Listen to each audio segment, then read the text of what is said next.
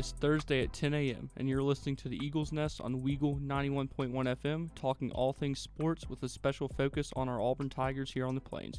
If you want to be a part of today's action, feel free to tweet at us at Daniel J. Locke or the Griggs Beat. Let's get into the action. What is going on, Auburn? It is so good to be back. Daniel Locke, Griggs Blankenberg. This is the Eagles Nest. We've extended the 2 hours. We had a great summer, but we missed this so much. You may have seen our short Omaha special we did on our YouTube channel back in June, but it is so good to be back. And the best way to do this podcast, face-to-face with Mr. Blankenberg, goodness gracious, a little early for that. Griggs, what is up? Yo, what's going on? Year 2 of the Eagles, second semester of both of us doing Eagles Nest, third full semester for you doing this, but first one doing 2 hours. And we don't have to do the 2 hour specials anymore because they're all the 2 hour specials now. Hey, but 3 hour specials. And that's going to have to start at 9. I got classes later on, but yeah, I'm excited to be back, yes. But Daniel mentioned earlier, the YouTube. If you want to watch the Omaha special, go watch that. Very cool. We have it on our socials. Do that, but first, and that'll be our kind of backup plan for whenever, for whatever reason, if we can't do a show in this format, but we want to. For example, Thanksgiving, Christmas break, spring break, summer, or if for whatever reason we're unable to get into the studio, that is how we are going to do it. So definitely keep that in mind. And like Rick said, just get that off our Twitters. Yeah. If you guys want to interact with us during today's show, 2 hours, you can hit us up on Twitter at Daniel J. Locke and at the Griggs B. But yeah, Daniel, you ready to just jump right into it? I'm so ready. I've been ready this whole time. But I'm not exactly over the moon about what we're going to be talking about first. So, yeah. You want to do it or do you want me to do it? Yeah, I'll just lead us in. Let's do it. So when Griggs and I went home, well, just like when everyone else went home, the Boston Celtics had played 2 games against the Milwaukee Bucks, splitting the series 1-1 at that point. So we can just take the playoffs from there so that way I can kind of make a glory run for a little while. Got off to a fantastic start. Take the Bucks to 7 games. It looked pretty bleak after Game 5. I was watching Game 5 at Truist Park in Atlanta because my Boston Red Sox were playing against the Braves. So me and my friend and my new roommate, new member of Weagle as well, Ethan, were watching that on our phones. And I remember losing that game and just seeing like, oh man, this is over. We wasted this contention season. But no, the Celtics win Game 6 on the road convincingly, go home, win Game 7 even more convincingly. And whenever you can clear the bench in a Game 7, you know you've done something right that night. Yeah, exactly. I mean, they did it right. I mean, they beat the defending champions. They had to get it done. They beat probably arguably one of the best players in the world, and Giannis Antetokounmpo. I mean, but yeah, they played their tails off the entire playoffs, really. So credit to them. They gave everything they had. Then in that Heat series, just 7 really competitive games. This is another one when we lost Game 6, when we really kind of had it in the bag. I was sitting at the Midway Airport in Chicago, heading to St. Louis. We were on the plane, hadn't taken off yet. My dad and I were watching the last 5 or so minutes of that one on my phone. When we lost that, just once again the feeling of, oh man, this is lost. We just crapped away this amazing opportunity for a championship. But no, I remember watching Game 7 in a bar across the street from Busch Stadium, beautiful ballpark by the way, and the Celtics got it done. I was thinking oh my gosh, but then I was like, I don't think we're gonna beat the Warriors. But they gave it everything they had, winning Games 1 and 3, but that was unfortunately all she wrote. However, if we close out Game 4, I think we win. Steph Curry is just that good, man. Yeah, I mean, it also doesn't help you went to, Game 7 in each of your first 3 series? Or no, besides the Nets. Right, that's honestly, I've probably said this a million times to various people, that's what helped the Celtics get as far as they did, sweeping the Nets. Because then, that was a little less work on the front end for a very strenuous back end. Because it would have been nice if they could have finished out Game 5 and beat the Bucks in 6, and finished out Game 6 against the Heat and took that one in 6. So that way they would have been a little bit more fresh heading into the finals against the Warriors, who I don't think the Warriors had a 7-game series the whole playoffs. I could be wrong, but I know they beat the Grizzlies in like 6. I They think beat the Grizzlies in 6. They swept the Mavs in the conference. That's what really hurt the Celtics. But apart from them playing the second round in the conference finals, 7 games, the Warriors sweeping the conference finals. Yeah, that didn't hurt. That's what hurt them the most. That did hurt. That hurt them the most. But just the way Steph Curry kind of took over, I think was game 5 or game 4. Yeah, was that the one where he just went nuclear in Boston? That was because we had I want to say we had a 10-point lead with about 8 minutes to play, and then I was watching at my friend Finn's house. He just kept draining 3 after 3. Just we didn't thought possible. Like there's no way this one's going in, and it did. But he finally earned that first Finals MVP when everyone thought Durant won the other one, and then you had Andre Iguodala. So Steph Curry finally got that. He showed that he is that guy. He really did. He is indeed that guy. So I'm done with this particular thing. Congratulations to the Warriors. We will see you at some point this year, I'm sure, or definitely at least 2 times. Then maybe a rematch in the finals, maybe not. But this was probably the biggest NBA draft for Auburn ever. Probably. I mean, let's just be real. This is not what everyone really wanted to happen in the first place. Everyone thought it was going to go a different way. Credit to the Magic. They kept their cards close to their chest. They tricked the entire world. I remember the day of, I was at the beach looking at Twitter that day. Woj was saying and Jabari Smith is this much a favorite to go first to the Magic, and then everything as it gets closer just starts going crazy, and then ends up Banchero goes first to the Magic. That kind of came out of nowhere. I mean, it didn't. Well, because they held it so close to their chest, the card's so close to the chest. Woj usually finds out everything before it happens. He didn't even find out until 15 minutes before they made the pick. Right. Which is crazy. And then the Thunder just were so set on taking Holmgren that they just kept that there. And then Jabari goes to Houston, who Houston, I think, besides Jabari, had one of the best drafts. You got, Eason? Yeah. From LSU. And then you had Ty from the Kentucky. So that's a really good draft, especially for a team that's building. And then you got Auburn legend, what's the guy's name again? Julian Green. Mm-hmm. Yeah, Auburn legend Julian Green over there as well. So the Rockets are going to be an interesting team this year. I mean, Steven Silas, the coach there, was once the that's their coach, right? Yeah. Yeah, Steven Silas, the former assistant for the Hornets. He's a pretty good coach. I mean, dealing with what Houston has gone through the past 4 years, going from the conference final with James Harden, one of the best players in franchise history, and Chris Paul, to picking top 3 in the NBA draft is kind of a quick turnaround. I mean, but think of 2 years ago, the Warriors are picking second overall. So. Right.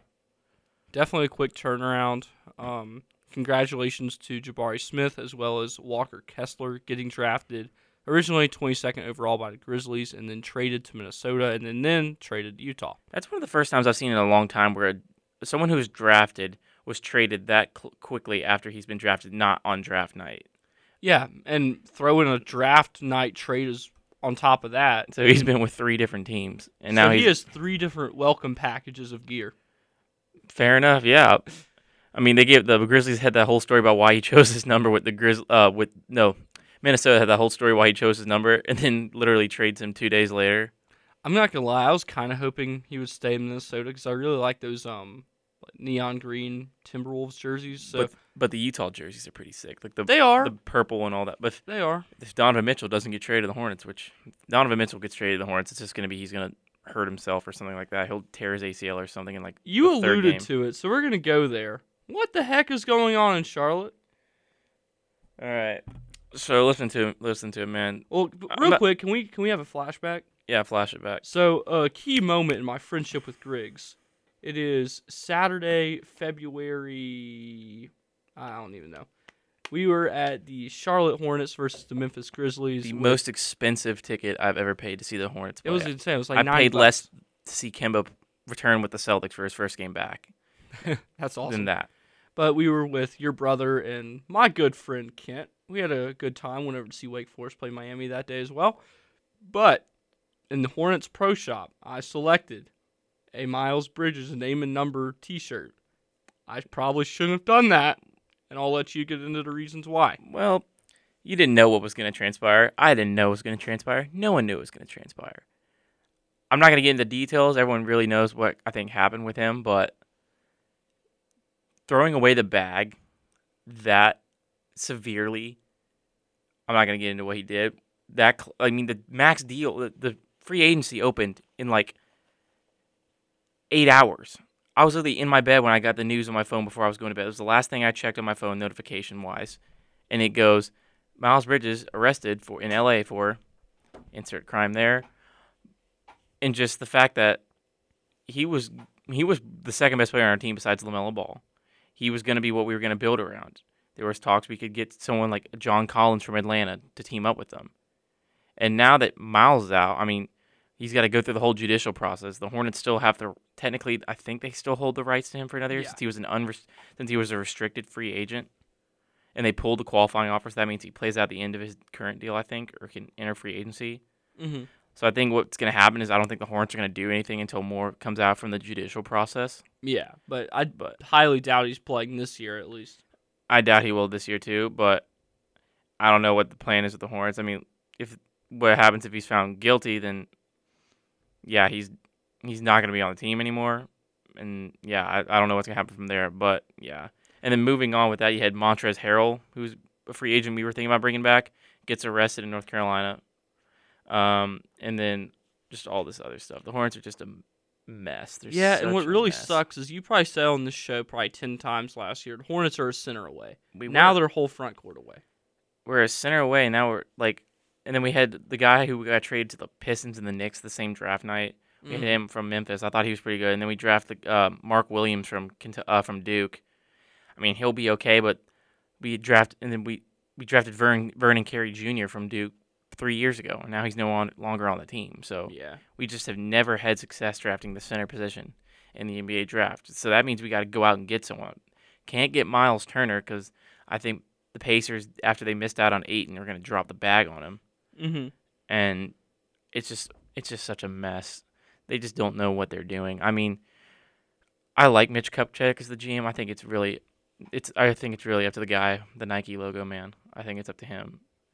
Because some of the stuff he's made, the decisions, has just hurt the franchise really, really badly. And you would think of all people, he would know what it takes to build a winner. That's what I was saying. And just the fact, I mean, he's done a lot for Charlotte, and I love MJ, but I think he's a great person to point to be like, oh, the greatest basketball player of all time owns our team. But the fact is, you have to hire the right people, and you have to make the correct decisions. And no matter what, you're the one who has the final say on stuff. Yeah. So, I mean, we've never won a playoff series in Charlotte. And since it was the Bobcats Hornets, since like 2003 or 4, we've never won a playoff series. So, it's going to be a rough season this year. But I think LaMelo sounds like he's here for the long haul. He sounds like he's taking the Damian Lillard path. I mean, you saw him tell Jay-Z he's staying in Charlotte with all this stuff. So, but they're about to make LaMelo even more of a focal point, a franchise player now. So, yep, just got to give him some help. Well, maybe we'll try to have our team for Donovan Mitchell, and then we'll have a really good backcourt. But yeah, so no rebounding to speak of there, though. Oh boy, this is gonna be a rough year. But it's always a rough year as a Hornets fan. So, yep. I don't think my NBA season is gonna be very rough, though. Yeah, I don't think so. I think it'll still be fine. I mean, we'll probably you're open. Gonna be competing with the same teams again as you did last year. But yeah. I know we open the year with the Sixers on October 18th. Yeah, the first game. Yes, sir. Can't wait. Going to be a good year for the Celtics, I hope. They might be the number one favorite to win the finals, but I'm not sure how often the number one, like the favorite, actually wins. I think it's still Golden State since they kept everyone. But who knows? Maybe so. But, I don't know. It'll be fun to see, for sure. I'm looking forward to it. So, how about, real quick, Rudy Gobert traded to the Timberwolves? What do you think that means for them? I mean, we brought that back earlier when we were talking about Kessler. I mean, they're clearly in win-now mode. Like, they just traded away, like, I think 4 or 5 first-round picks. They traded away Walker Kessler. I think they might have counted that as a first-round pick. But that's a win-now mode. I mean, you don't have to have Karl Anthony Towns play the 5 now. He can play the 4 and be more of a power forward type of person. He's got a really good shot. And just have Rudy as more of that. I mean, he's won the Defensive Player of the Year, I think. Besides Marcus Smart, he won the 2 years before that. So you're bringing in a really big defensive presence. It's just a matter of how the backcourt's going to be. You got the front court figured out, but. And then moving on to our last point on the NBA for today, Brad Stevens, I love you. I've been a very big advocate for you in Boston. However, I will just as quickly turn on you if you trade Jaylen Brown for Kevin Durant. I don't want that to happen at That's all. interesting. I thought you were going to say Jason Tatum for Durant, which I would say no to. Jason Tatum's not getting traded. But KD, man, he's a winner. Still one of the best. I don't care. I don't like his personality. I think he's toxic. I think he's hilarious on Twitter, though. He's so funny. I'm not. That's the difference between a fan of a contender and a fan of a pretender like the Brooklyn Nets. I thought that was a Hornets shot. No, it wasn't. I like the Hornets too. I'm not going to bully you. I want to win. They just want to beef with each other. That they want to have drama. That's not what we're about. We're about banners. We have 18. How many do they have? None. That's right. So the actions speak louder than words on that. Do you have any closing thoughts on the NBA, Griggs? I just hope the Hornets win 30 games. Hope the Hornets win 30. I hope the Celtics win 60. You're listening to the Eagles Nest with Daniel Locke and Griggs Blankenberg. Stick around through the break. We have some NHL talk on the other side. And welcome back into the Eagles Nest, everybody. I'm Griggs Blankenberg. You're hanging out with me and my friend Daniel Locke over there. Last segment, we talked about the NBA, the Golden State Warriors winning the NBA title, and all that's gone on in the free agency. Now it's time to turn into the other summer sport that finished while we were away from school, and that is the world of the National Hockey League. And like Daniel did the last segment, I'm going to toot my own horn here for a second. I remember early on into the Eagles Nest that started, we made predictions on who we thought was going to win the NHL. Daniel, can you tell me who predicted the Colorado Avalanche to win the Stanley Cup? It was you. However, don't act like that was anything hard. Don't act like you picked a sleeper. You picked the favorite. And why that's good, still got it. Oh, they weren't the favorite. Oh, yes, they were. The Panthers won the President's Trophy. That's not necessarily the favorite. The betting odds back in February, I specifically remember looking at this, had the Avalanche that was as the favorite to win the Cup. Still, I made the correct prediction. Good. But yeah. I made the correct prediction a million times. Okay then. But yeah, so the Avalanche won the Stanley Cup 4-2 over the Tampa Bay Lightning. The Tampa Bay Lightning have still yet to win a real Stanley Cup final. I'm not counting the year before and then the What's wrong with 2021? There was like the random like league things where you played the same teams like 30 times. I don't know. I mean, they made it so a Canadian team was guaranteed a spot in the semifinals. True, and what gets me about that is the games in Tampa were at full capacity, and the games in Montreal was like empty arenas.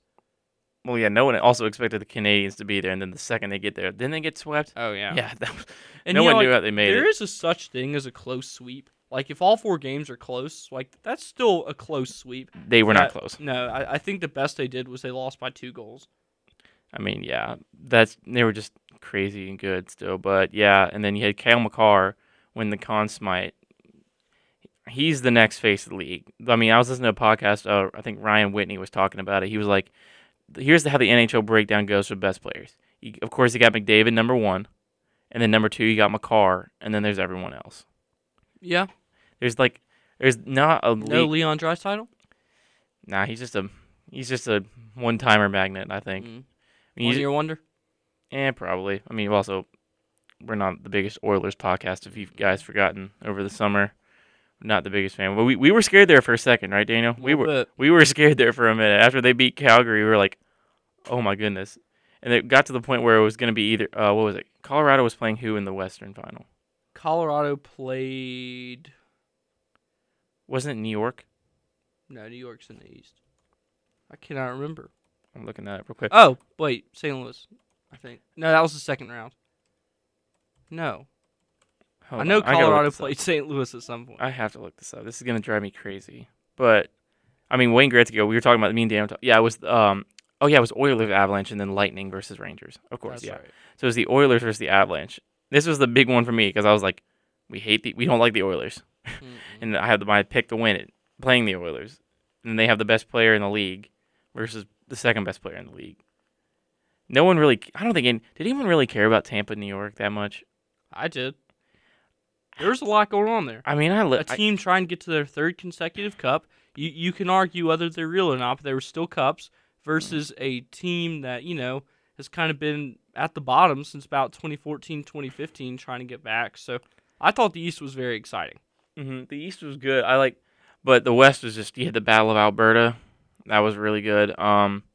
I mean, the Blues were the ones who took the Avalanche the longest, besides the Lightning in the final. Yeah, my dad and I, we landed in St. Louis that Friday night after the game 6 ended, and we were looking at trying to make it work till we could land in St. Louis about 4 o'clock, because our hotel was literally right across the street from Enterprise Center. So we were gonna try to, tickets were only like $60, so because the Blues fans knew it was over, so we were doing everything we could to try to make it work to go to that game, but we just couldn't make it happen, and I hate that because I really love NHL playoff games. I mean, I was telling you about this. I could have gone if I wanted to see the terrible Hurricanes versus the New York Rangers for I looked at like Ticketmaster and I'm like, this is what it's costing to go to a second round game in the Stanley Cup playoffs. Yeah, to add on to that, and this is just more evidence that debunks the claim that the Hurricanes have the best fans in the NHL, which just could not be further from the truth. I'm sorry. There's no way. They make that claim. What do I say what have I said about them all the time? When do the Hurricanes don't fans care show till up? May. Yep, Anyways, exactly. For Game 7, it was on a Saturday against the Bruins in Round 1. Mm-hmm. On the Friday night, this is about 11 a.m., my best friend, or one of my good friends, Jordan, lives in Raleigh. He's a Hurricanes fan. He's real. He's valid.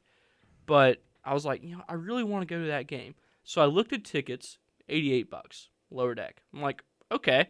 I look at flights. It would have been like $400 to fly from Birmingham to Raleigh, which day of, 2 lesser airports, that's a good deal. So I briefly considered it. I was like, maybe I should go. And I called him. And I was like, hey, this is what I'm thinking about. And he's like, yeah, just let me know what time you need me to pick you up from the airport if you come. So I Siri'd it. I said, Siri, flip a coin. And heads I go, tails I stay. And it was tails, which, it's all right. But I would have been disappointed anyway. I would have spent a lot of money to see him lose, but it's fine. But yeah, no, those fans are trash. And the picture at the end of the Rangers series, they all dipped. Mm-hmm. I mean, I thought like that was the case for a lot of the playoffs this year. NBA too. Fans were leaving like this. Yeah, okay. In Boston, like there's a reason fans leave, and it's to get the T out, to get on the train out of there is very, very hard sometimes. Mm-hmm. I'm not saying they should, but you got to give them a little grace because it could be 2 hours before you get to leave if you don't get on the first couple trains. But you're absolutely right. I don't like that. I didn't leave a single Auburn game early. We didn't leave Mississippi State early. Oh wait, I did leave Alabama State early, but I don't think that really counts. I don't think I'm trying to think of an Auburn game. I don't think I left any games early. I think I mean, stayed we till were at every game. The end of the Georgia game went like this though. The end of the Georgia game went very quick. So. I forget. I did leave Georgia with about 5 minutes on the clock. I didn't leave that early. I didn't leave Mississippi State early, even though we were getting so much slander for that. Besides the fact we lost that game after blowing that lead, it was cold. That was a very cold game. I think that was the coldest game all year. Oh, I think so, 100%. Because the Iron Bowl didn't feel like it. I mean, I wasn't here for the Iron Bowl, so I can't really say that. No, but you got to be a loyal fan through hardships and triumphs. That's the story of me as a Saints fan. The part of me that's a Braves fan is just it's all this season with the Red Sox. It's all about the loyalty during the good times because that is how you deserve to enjoy it. Yeah, like me with being the Panthers, Cubs, Hornets, Blackhawks, and yeah. But by 2013 to 2017, you were high on life. Oh yeah, 2015, 2016 was like the best year. Besides, you had the Blackhawks win the Cup in 2015. Panthers made the Super Bowl in February 2016. What sport are we on right now? We're on NHL. I said Blackhawks first though. Okay, fair enough. And then Cubs won the World Series 2016, and then the Hornets were just the Hornets. So yeah, but yeah, other NHL stuff. Let's just go ahead and get that real quick. Let's do awards. Yes, Austin Matthews won the Hart, so that is the MVP trophy for the NHL USA. So America took that one home. I wish he was on a different team. I do too. It's getting tired for I'm almost starting to feel bad for the Leafs, but not really. You had Igor Shesterkin win. What's the goal? The Vezina. Vezina. Yeah, I won the Vezina. Hey, but we all know best Vezina winner of all time, Tim Thomas. Who won Coach of the Year? Wasn't it the Who won the Coach of the Year trophy? The Coach of the Year trophy was won by almost there.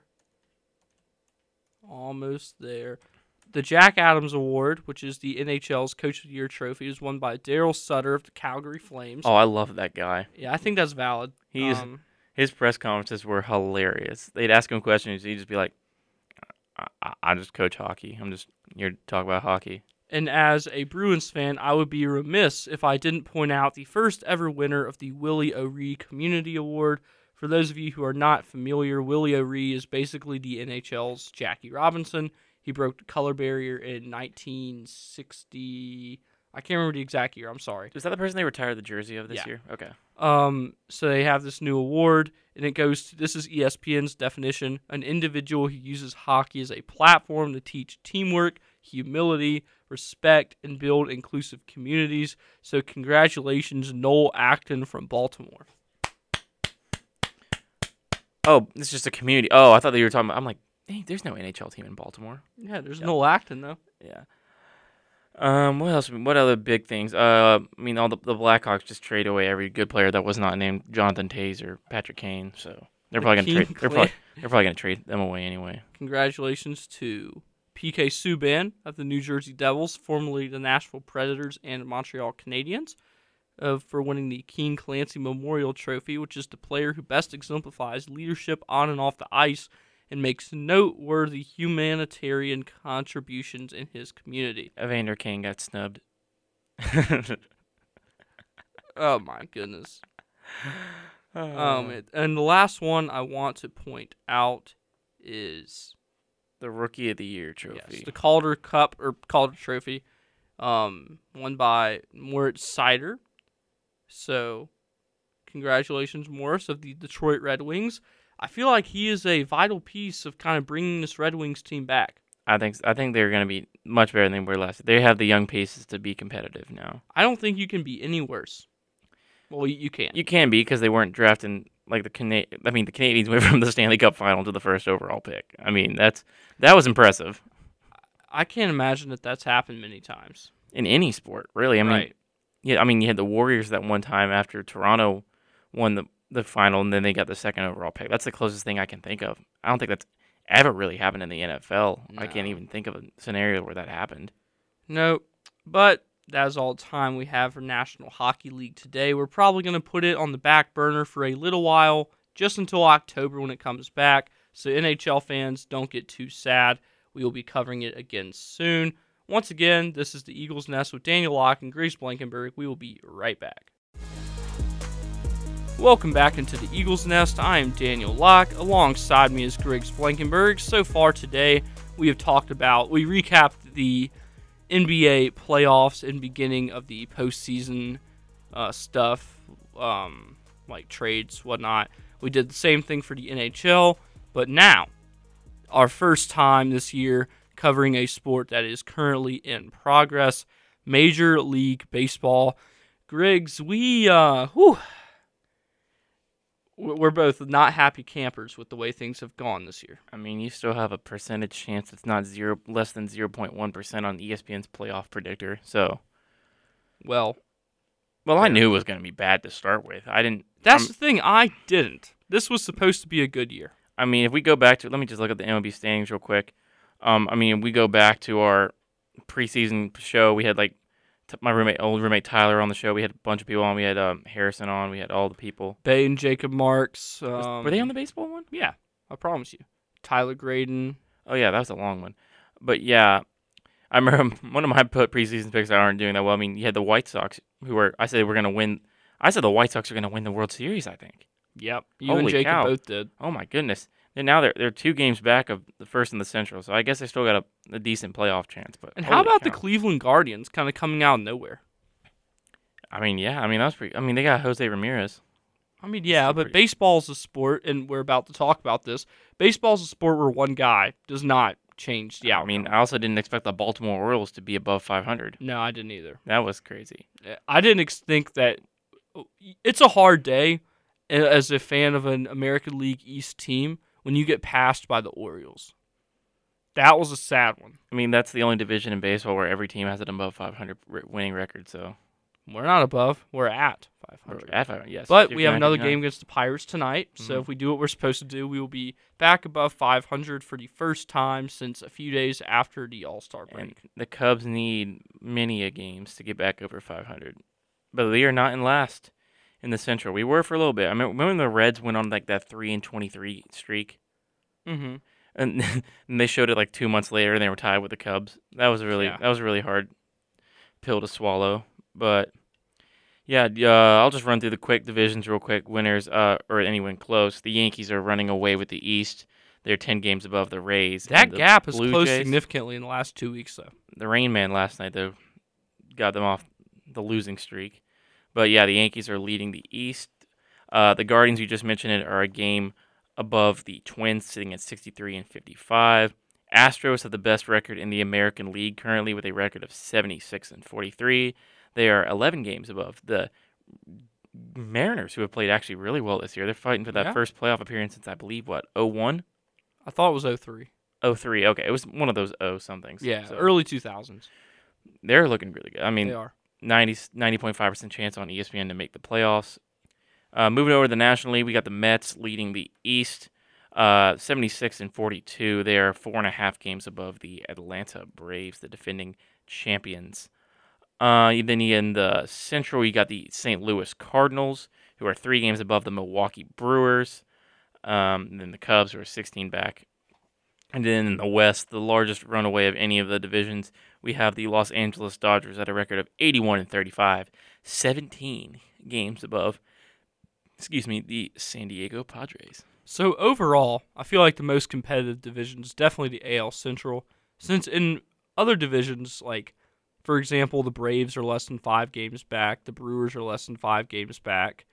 That's it. All the others, but in the Central, the Twins are 1 game back, and the White Sox are 2 games back. So that's the only division where you really have 3 teams who are right there. Mm-hmm. Because, the AL East is decided, AL West is decided, and the NL West is decided. But the NL Central, NL East, and AL Central is still very much open. Like, for the Braves, that their chance is still very much alive. I know we probably have a large percentage of Braves listeners. So, for all of you out there, no need to fear. You're still good, I think. You're still going to make the playoffs, which is Yeah. a lot better than Daniel and I's team. So Yeah. that's good. But So then glancing at the wild card, the owner of the first wild card spot in the American League, to the surprise of many, is the Seattle Mariners.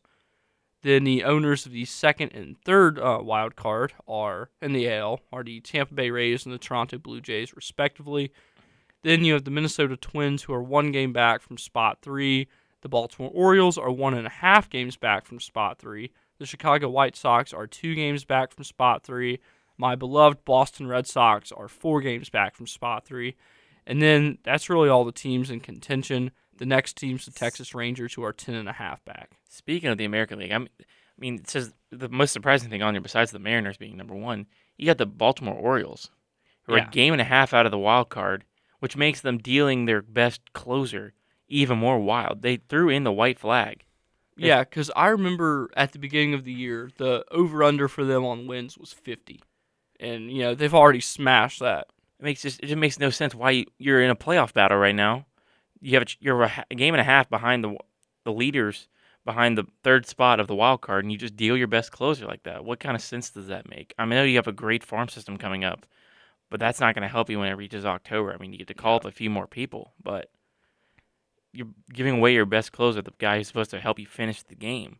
Mm-hmm. And with a run differential of only 6, you're not winning these games by too much. No, you are not. But they're still competitive, despite all that.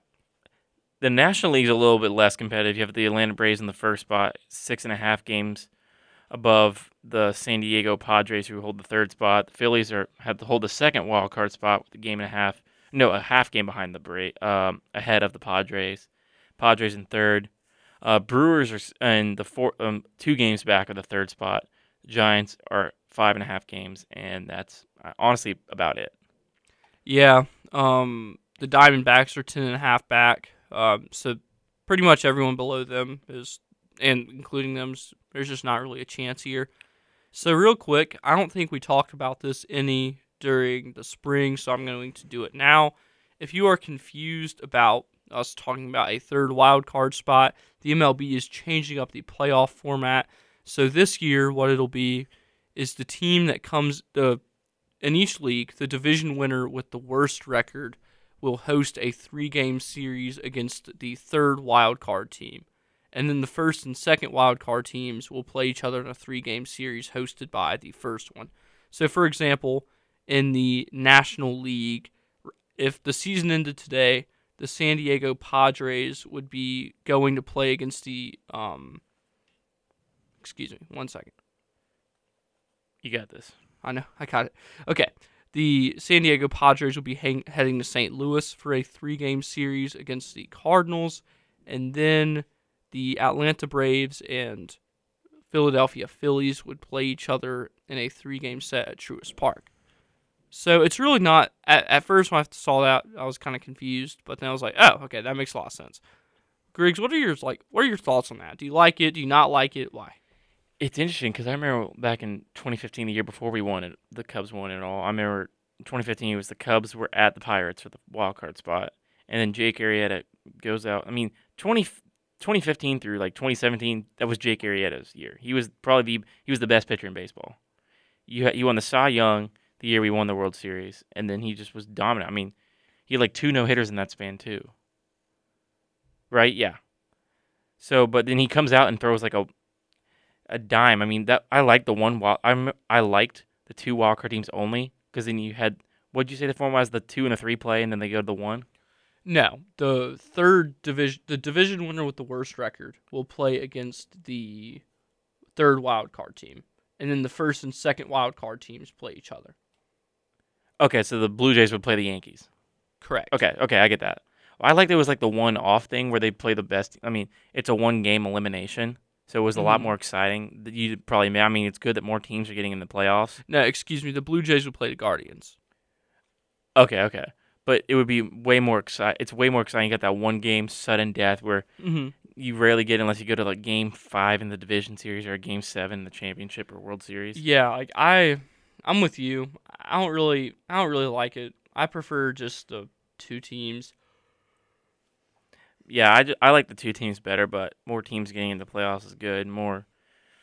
It gets more money for them. Really, that's the main thing. But I mean, the main benefit is it gives teams like a little bit better of a shot. It does. I mean, without this, I mean the Baltimore Orioles would be much farther back now, and not really. I mean, but the National League would be much more wide open than it would be. But and I mean, for me, it's working out good this year because the Red Sox wouldn't even have a chance if they didn't have this. Mm-hmm. But a good thing with that, and I was thinking about this is, no, I would dare to say I haven't looked at the stats, so this is just off the top of my head. I could be wrong, even though I would be willing to place a small amount of money, like an amount less than $5, on the fact that no more than 1 or maybe 2 teams has benefited from the wild card more than the Red Sox. Because all those years that the Yankees were running things, yet the Red Sox still got into the playoffs, like how do you think that happened? So as a Red Sox fan, the wild card's been good for me. I mean, 2014, the Royals really benefited from that wild card. That was an insane game. That was an insane year for them. They had not made the World Series since 1985. That is one of my favorite single season MLB. The postseason, you got Madison Bumgarner, who throws like the best postseason in MLB history. What was the ERA, like a .46? Yeah, it was unbelievable. Great. Yeah, I mean, he pitched the whole game in Game 6 against the Royals. And comes out of the pen a day and a half later to relief for like 4 innings. That was probably the most single dominant postseason of any pitcher in MLB history. So that was incredible to watch. But yeah, that's what you lose with that one wildcard single elimination game. You get all that hype up for just that one game where it's kind of like football where it's like one and done. Yeah, like last year, the wild card game between the Yankees and the Red Sox at Fenway Park, that was one of my favorite Red Sox games I've ever watched. That was not a World Series game. because that was just insane. So much was riding on with every pitch, just the tension. Because in a game like that, like you mentioned it, one game elimination, everything matters. And you just lose that. Yeah. You just lose that. It's just you're losing like that guaranteed Game 7 atmosphere by just making it a 5-game series for more money. So yeah. So we're about to head to another PSA break, but when we come back, the baseball talk will continue. Once again, this is the Eagles Nest with Daniel Locke and Griggs Blankenberg. We'll be right back. And welcome back into the Eagles Nest, everyone. You're hanging out with me, Griggs Blankenberg, and my friend Daniel Locke over there sitting in the captain's chair. We're live in the Melton Student Center on the campus of Auburn University. It is Thursday, August 18th, and we are still talking about MLB. If you missed any of our past talk on the NBA or NHL or the first part of our MLB segment, it'll be on the podcast. It'll be uploaded later. Check our socials. The links will be there. But let's get back into the baseball talk, and let us start. Daniel, you got something to say? I do. I'm going to give you a question prompt. I'm going to let you answer, or if you want me to answer while you think about it, that's fine too. I'll just tell you the question first. Go for it. So what team has surprised you the most, and what team has been the biggest letdown? In baseball? Yeah. Surprised the most? Well, that's disappointed me the most probably so far has been the White Sox. Mm-hmm. I mean, that was I'm a Cubs fan. I don't like the White Sox. So that was my preseason prediction to win the American League and win the World Series. I didn't expect the Dodgers to be contained to be good, but I probably should have because I'm an idiot.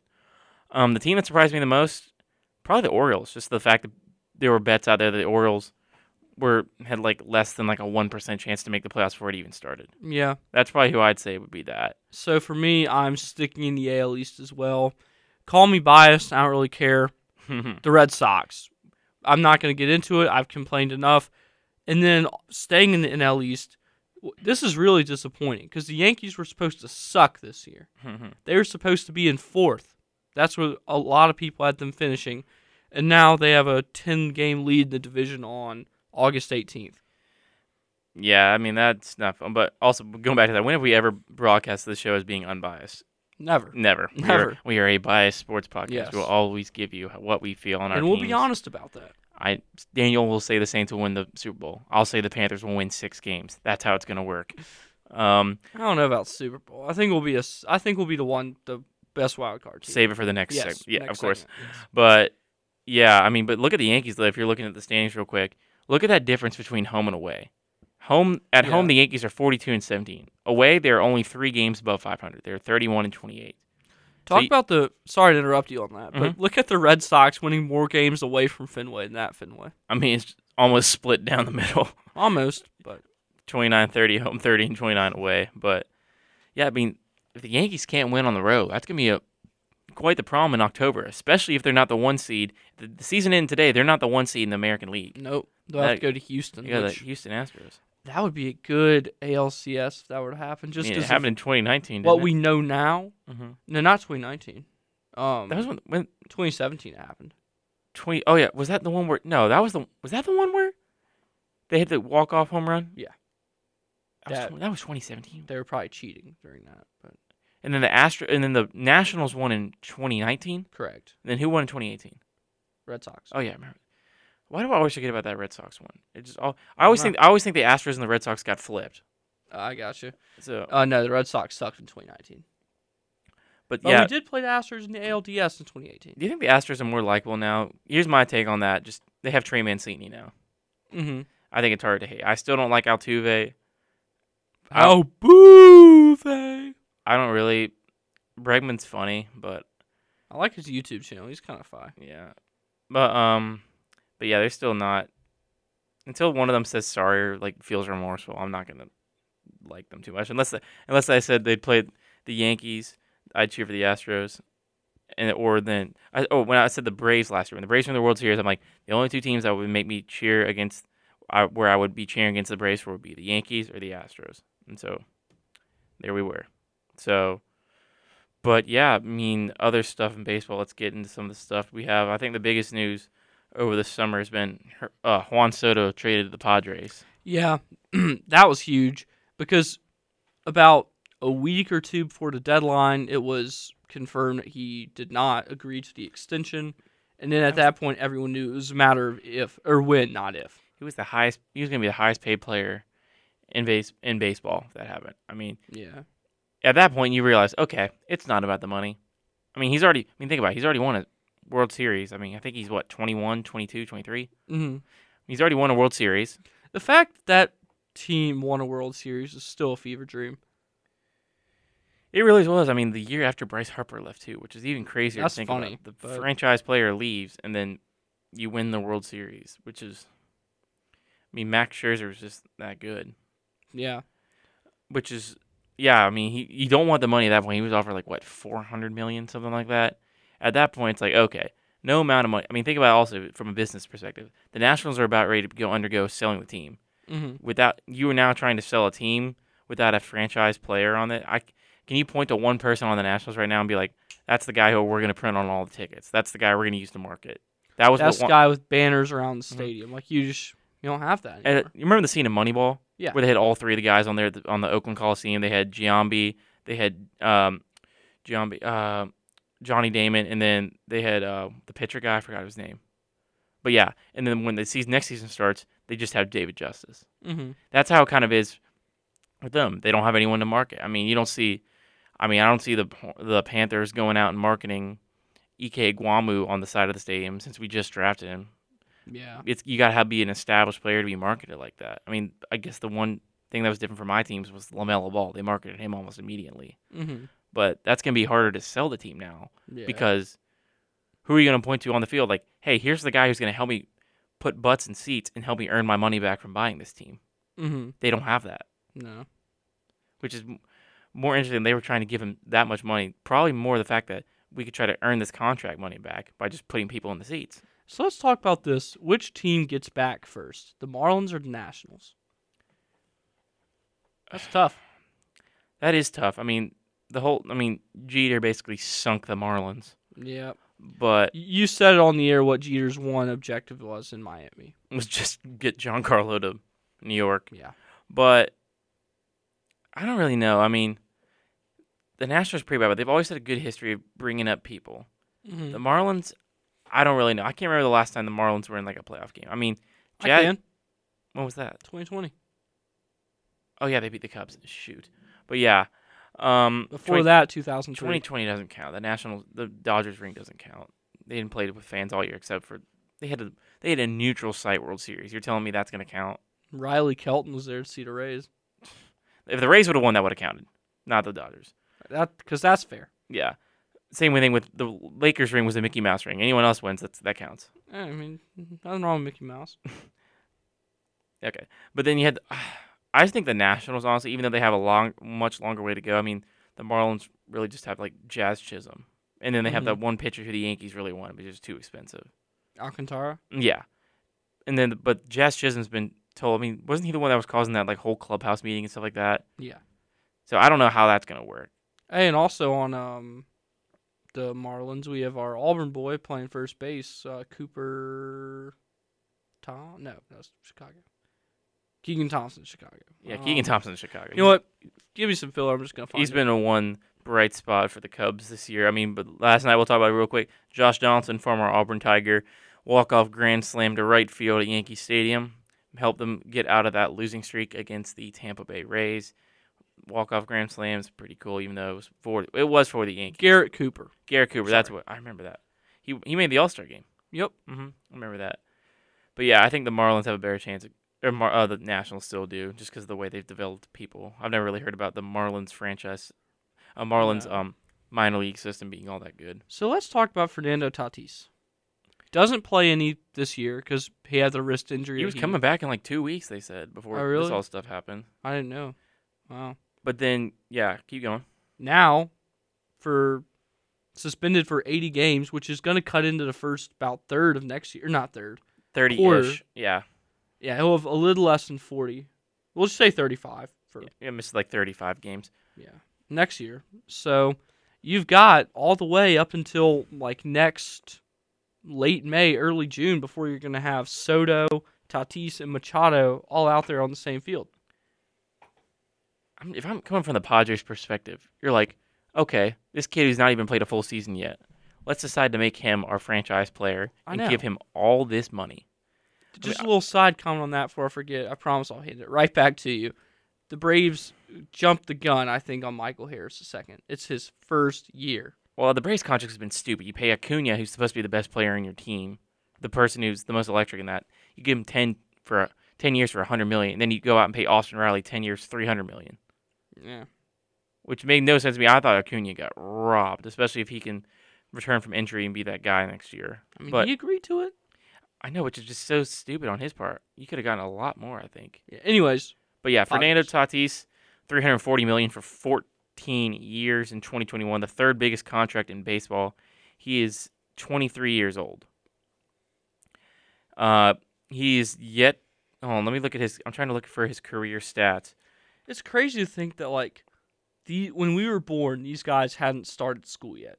I mean, 2019 he plays 84 games.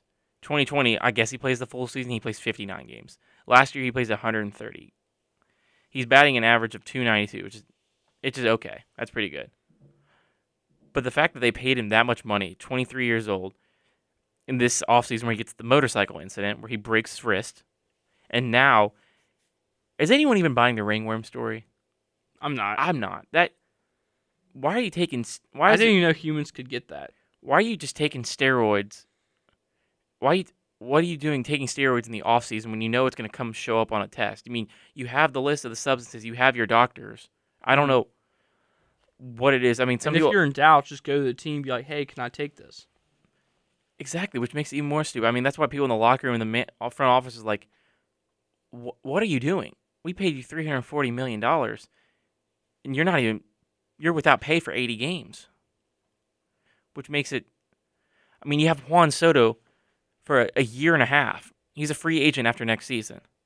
So you're going to miss the first 30 games with him, 30-ish games. And then you have to come play back then, and then bar any more freak injuries. I mean, you're paying your 23-year-old, you're making the third largest contract in baseball history. He played 2 seasons before getting that contract. Yeah, I'm with you. I'm kind of at a loss for words myself. Dumb move, I think. I mean, you're on the cover of MLB The Show. You're one of the most marketable players in baseball. Forgot about that. You're one of the most marketable players in baseball. You're going out there. You're taking steroids. You're getting in motorcycle accidents. I think that wasn't even the first one he's gotten into. No, it wasn't. It's just now you have to think, like, how is this going to transpire in the year? I mean, I don't believe my heart. I don't think after paying Fernando that much that Juan Soto is going to re-sign with the Padres. I don't think that's going to happen, especially for the amount that he might want to command. True. It would probably be the Dodgers or something like that, or maybe the Yankees. I don't know. I hope not. Anyone else but them too. But they got the most. I mean, I don't think the Cubs are going to take him. Yeah, y'all take him. That'd be fine. We got money, but yeah, y'all've got to be a top 5 team as far as money. We're going. Yeah, they said we're going to go out and. I think it'd be awesome if we got DeGrom. Yeah, and he just why stayed don't healthy. y'all do that? Y'all have the money. Why don't y'all buy people? I mean, we do it. We were going to buy, but we just didn't want to pay for. I mean, I think the Bryant and the Baez move was now good looking back at it. I mean, I don't know what we got for them. I mean, I still like them as a player, but Bryant's not played well this year. Baez hasn't played well. I mean, the only one that trade who's still done anything is Rizzo.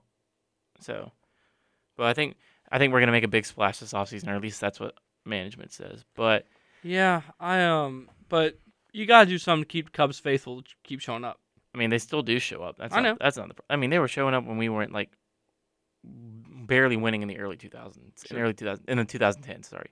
But yeah, but that is going to do it all for us on the MLB first hour of the show. If y'all forgot, we're now a 2-hour show. When we come back, we're going to get into the world of Auburn football. It's almost football season, people. Good Lord. We're almost back. We're going to talk about that when we come back. You're listening to the Eagles Nest on Weagle 91.1 FM. Welcome back into the Eagles Nest here on Weagle 91.1 FM. I am Daniel Locke. Alongside me, as always, Griggs Blankenberg. So far today, we have covered the end of the NBA and end of the NHL seasons. Then we talked about baseball for 30 minutes. A lot of great material. If you missed it and want to hear it, it'll be on the podcast version of today's show shortly after we get out of here. But now, we're back on the plains. You know what that means. Football starts 2 weeks from Saturday. We don't know who the quarterback's going to be. We don't know how many games we're going to win. But, nonetheless, we'll do our best. Oh, my. Oh, that rhymed. Oh God. Okay. But yeah, so I mean, the talk is I mean, that's the most important position on the field. That QB1. I think now it's going down to TJ Finley, last year's quarterback for the last 4 games of the season. Is that correct? Yeah. Mississippi State, half of Mississippi State, South Carolina, Bama, and then the bowl game. So yeah, basically 4. So you got him. Didn't really show out and impress too much last year, minus the one game against Georgia State, where the last second touchdown, which we should not have been in that position to begin with. God, man, that was the one good thing about that day is I got to meet your brother. I could just go without the rest of that. I mean, that game. That was the Dylan Cardwell. Yeah, that's the Emergence. one like game where I've been disappointed that it's been that hype. Yeah, it should not have been that hype. Where I have videos on my phone of us Going screaming crazy. and celebrating after that. Yeah. But then other quarterback we got in contention is Texas A&M transfer Zach Calzada, Who already holds a win over Alabama. one of 2 quarterbacks last season to win against Alabama. The other one being Stetson Bennett, of course, in the national championship. TJ Finley should be on that list. That was we're not going to talk about that. I shouldn't have. Yeah. But who's going to be QB1? I think. From what apparently is going on now, is TJ's getting a lot of the first reps. Maybe that's because of a loyalty thing. I don't know.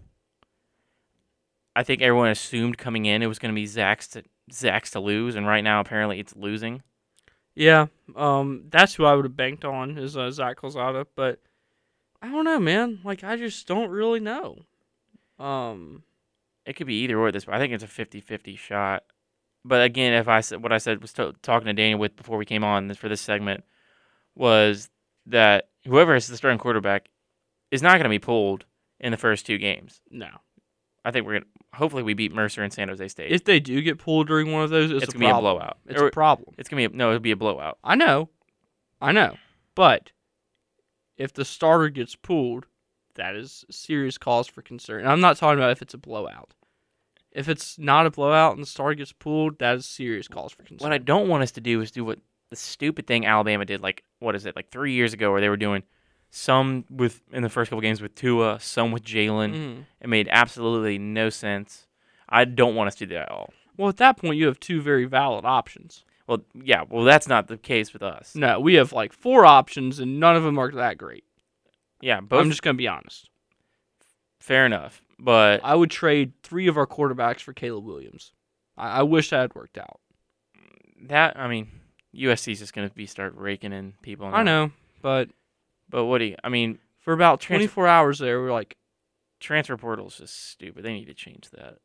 I mean, you can't be free transferring every single year. No, we have to just get more money. But I'm just excited to see. I want to see Holden in the blowout at least once this year. Yeah, maybe. I think he's going to be interesting. I think he'll definitely play. Especially since he got TJ, who's I think this is definitely his last year, right? TJ Finley. Yeah, he's only played 2 years, and he got the extra year that everyone did. So TJ Finley could have 4 years left. I know. Zach still has. Zach is a grad transfer. I think he graduated from A&M. Are you sure? I'm pretty sure he did. Yeah, but who cares about that? Other stuff about Auburn football. We'll do a full Auburn preview later on this year. And what is it now? 2 weeks from now? Yeah, we'll do that later on. Our predictions for stuff. Position group this year. Zach Calzada is a sophomore. He must have graduated early from A&M or something, because I saw something where I thought I saw him walking across the stage. I don't think so, man. He's only a sophomore. I might be losing my mind. Anyway, position group who needs to show out this year, Daniel. Besides the quarterbacks, we know probably our best position group is, I'd probably say, the running backs. Yeah, for sure. Other than that, just you can keep it on the offense. Receivers need a big year, and O-line needs a big year. 100%. I'm not really worried about O-line. We didn't really lose too much on the O-line. But we didn't really gain much. Fair enough. But what you're saying is right. Receivers. I mean, I think we could point to 2, 3, maybe more than that last year when our receiver problems caught up with us. Iron Bowl. You got the Iron Bowl. Georgia. You had Penn State. Iron Bowl, Georgia, Penn State. What else? What else can we think of that happened? USC was just stupid because Tank had like 169 yards, but he had like 3 carries in the second and fourth quarter combined. So Yeah, one of the few games that the O-line was clicking, and that might be just because of South Carolina's front seven just not being that great. South Carolina's always produced some good corners, though. I will say that. So they should have kept it on the ground. But yeah, really those 3 games. Georgia State, they were pretty abysmal. Oh yeah. But the whole team was. Besides Arkansas in the games like the non-conference minus Penn State, I can't really think of games where the offense where the wide receiver group showed out. Maybe Arkansas really. Mm-hmm. I think that was a really good game. Yeah, that was Demetrius Robertson's one like really big catch. We didn't really score too much in Ole Miss. I think Bo ran one in, and then Tank ran one in. And then it was all field goals. And then it was all field goals after that. So I think we had a pick 6 during that. Maybe not. Ole Miss? Maybe I'm losing my mind. I think we're both losing our mind at this point. Yeah, probably. It's been long. It's been Auburn football has a tendency to do that to people. As me and you are both learning, this is our second year being Auburn fans, technically. Well, second year as students. 2019 is my first year as an Auburn fan. Okay, but yeah, it's my second year, so gonna be more interesting this year, I think. Especially since we have a new offensive and defensive coordinator. Yes. This year, we probably talked about that earlier in the spring, but yeah, we can go over it again. So on the offensive side of the ball, we have Eric Keesaw. He was on staff last year in some capacity. I can't remember exactly what he did. Something offensive related. We know that. He was with Harsin at Boise State. And then on the other side, Jeff Schmedding, on the defensive side of the ball, was also with Harsin at Boise State and on staff in some capacity last year. I remember us joking about Austin Davis's 46-day tenure as offensive coordinator. Oh, what a great 46 days that was. I was excited, man.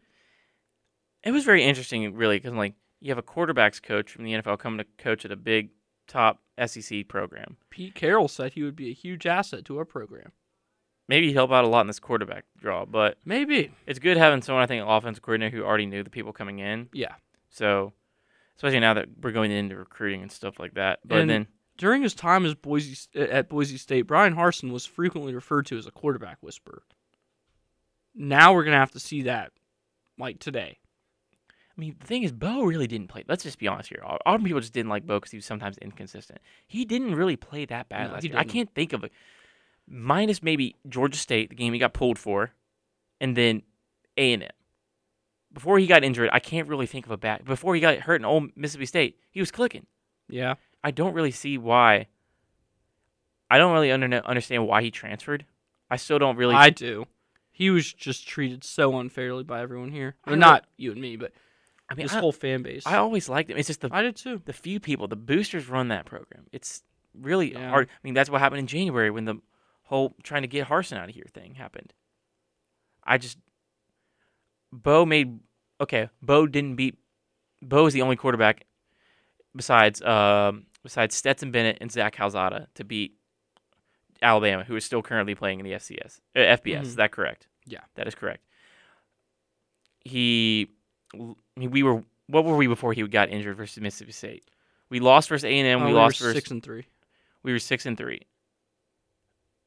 Are we counting the Mississippi State game? Was that 6-3? Yeah. After Mississippi State ended. No, wait. That's going into Mississippi State. We were 6-3. Yeah. Bo gets hurt. He doesn't play the third and the fourth quarter. It was still a close game at that point. Yeah. So we'll say this: we were 6-3 without Bo. We were 6-3 with Bo. Mm-hmm. We definitely beat South Carolina with Bo. Oh, for sure. And we win the Iron Bowl with Bo. I think we win the Iron Bowl with Bo. I don't know about Mississippi State. So let's just call it we'll say 8-4. If you're getting mad at a quarterback going 8-4 with, we'll just say this right now, subpar receivers. And a horrible O-line. Bo Nix didn't have the same O-line, like left tackle to right tackle, one time. And he also didn't have the same offensive coordinator or quarterbacks coach every year he was at Auburn. Every year, new QB coach, new OC. I don't know what. Auburn did Bo Nix a disservice, and I feel for the man. Unless he had a problem with Harsin, that's the only thing. Half the players that left are just oh, he's not good.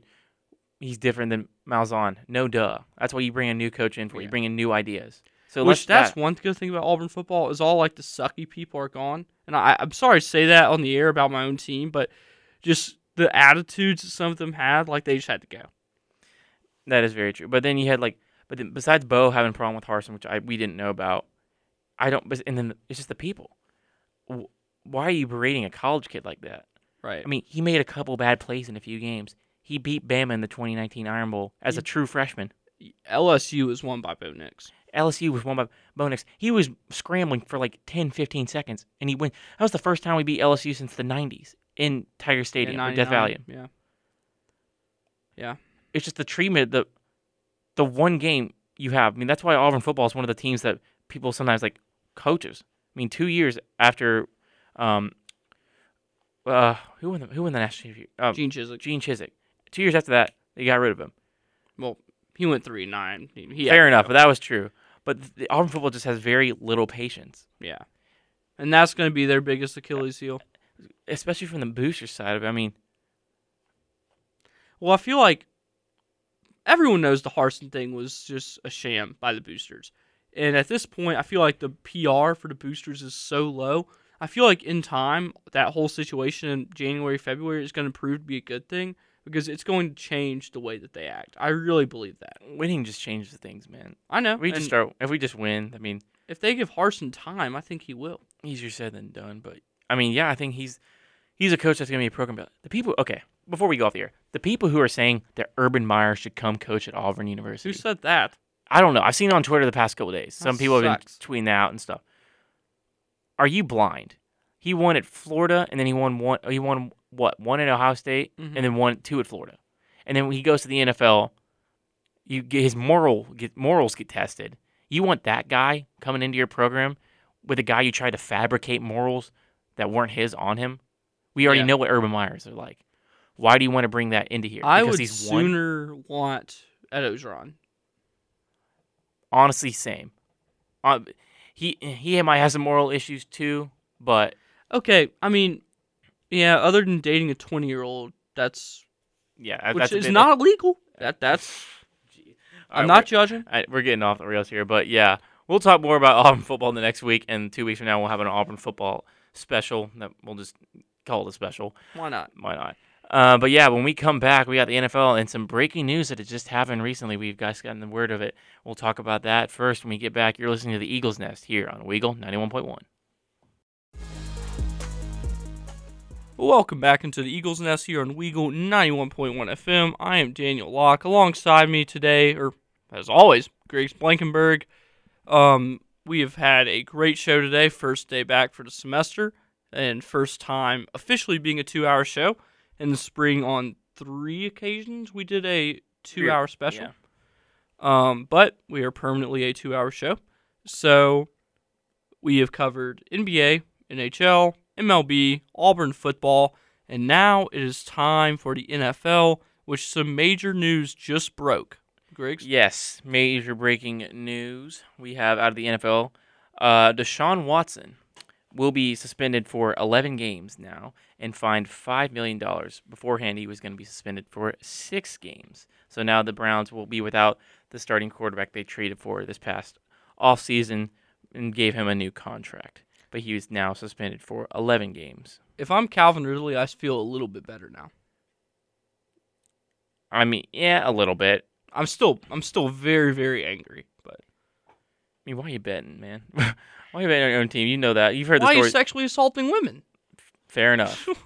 Fair enough. Yeah. It's just crazy the way that the settlements have gone down with that too. You had all that number, then it got down to they only had 4 people to go off that didn't settle. Yeah. Which is why the suspension was so low at the beginning, because they're like, all these other people, we don't have anything what they said. But yeah. So what does that mean for the Browns? Let's get into that, the football side of it. Oh man. Well, for your first 11 games, Jacoby Brissett. Yikes. Jacoby Brissett's the guy. Oh, yeah. I mean, it's so hard to believe that the Browns just went from, in about 2018 or 2018, no, they went 0-18. But in 16 games back then. 17 now. Got it. And then after 2019, the Browns were starting to look up a little bit. And, in 2020, they make the playoffs. So people are like, okay, like this team is next. And then just a complete, you've fallen off the face of the earth.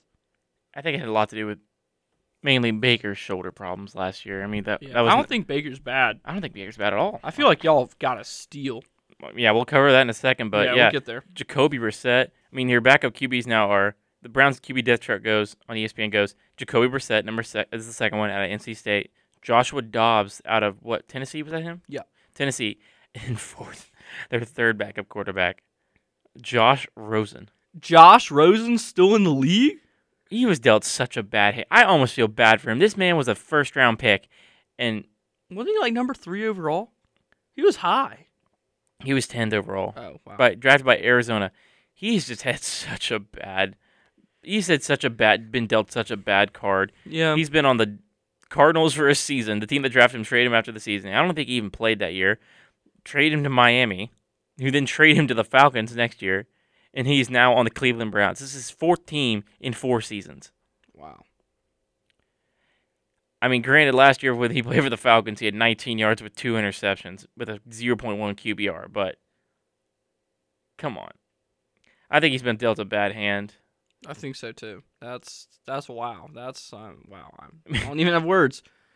Yeah, I mean, you were playing for the Falcons last year. I mean, the Falcons are not good.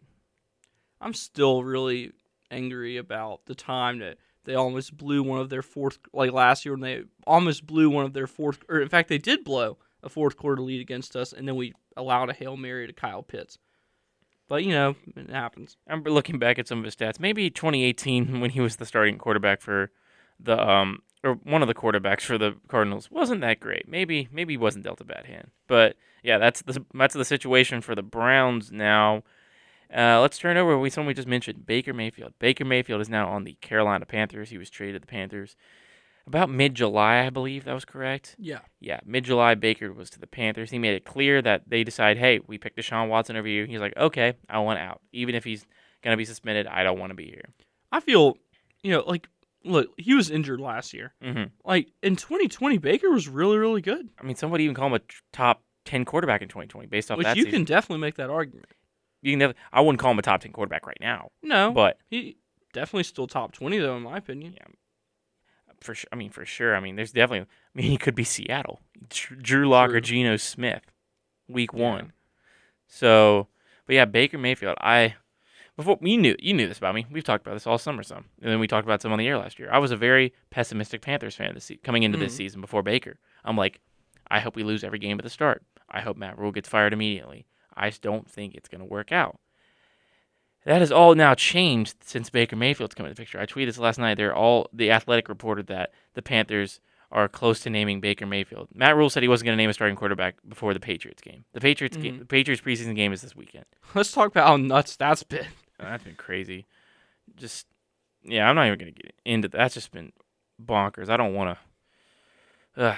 But yeah, so yeah, the report out of it has been that Baker is most likely going to be expected to be named the Panthers starter week 1 versus the Browns. Revenge game. Panthers are going to be my pick for who you got whenever that happens. He's a lot better than Sam Darnold. Is that in Cleveland or Charlotte? That's in Charlotte.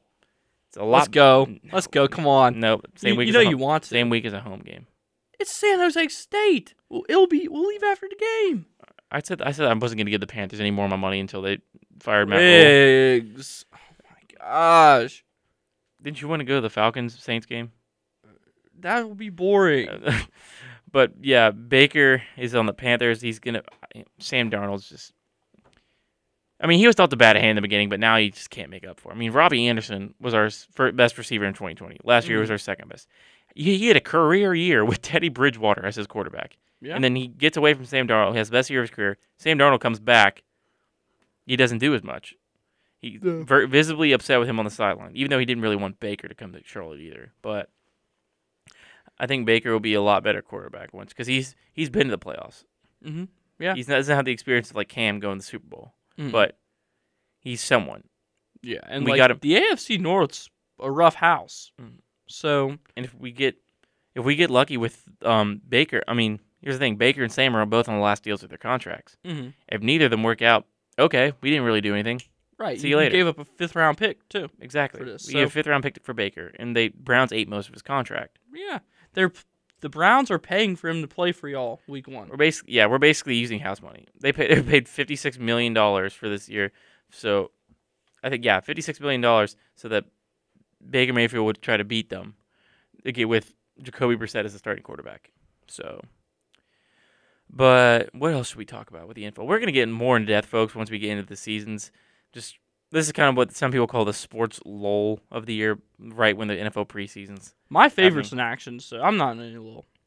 Well, you got baseball, though, but as we said, both of our teams are underperforming. Mine are achieving what they were projected to do. Yours is, yeah.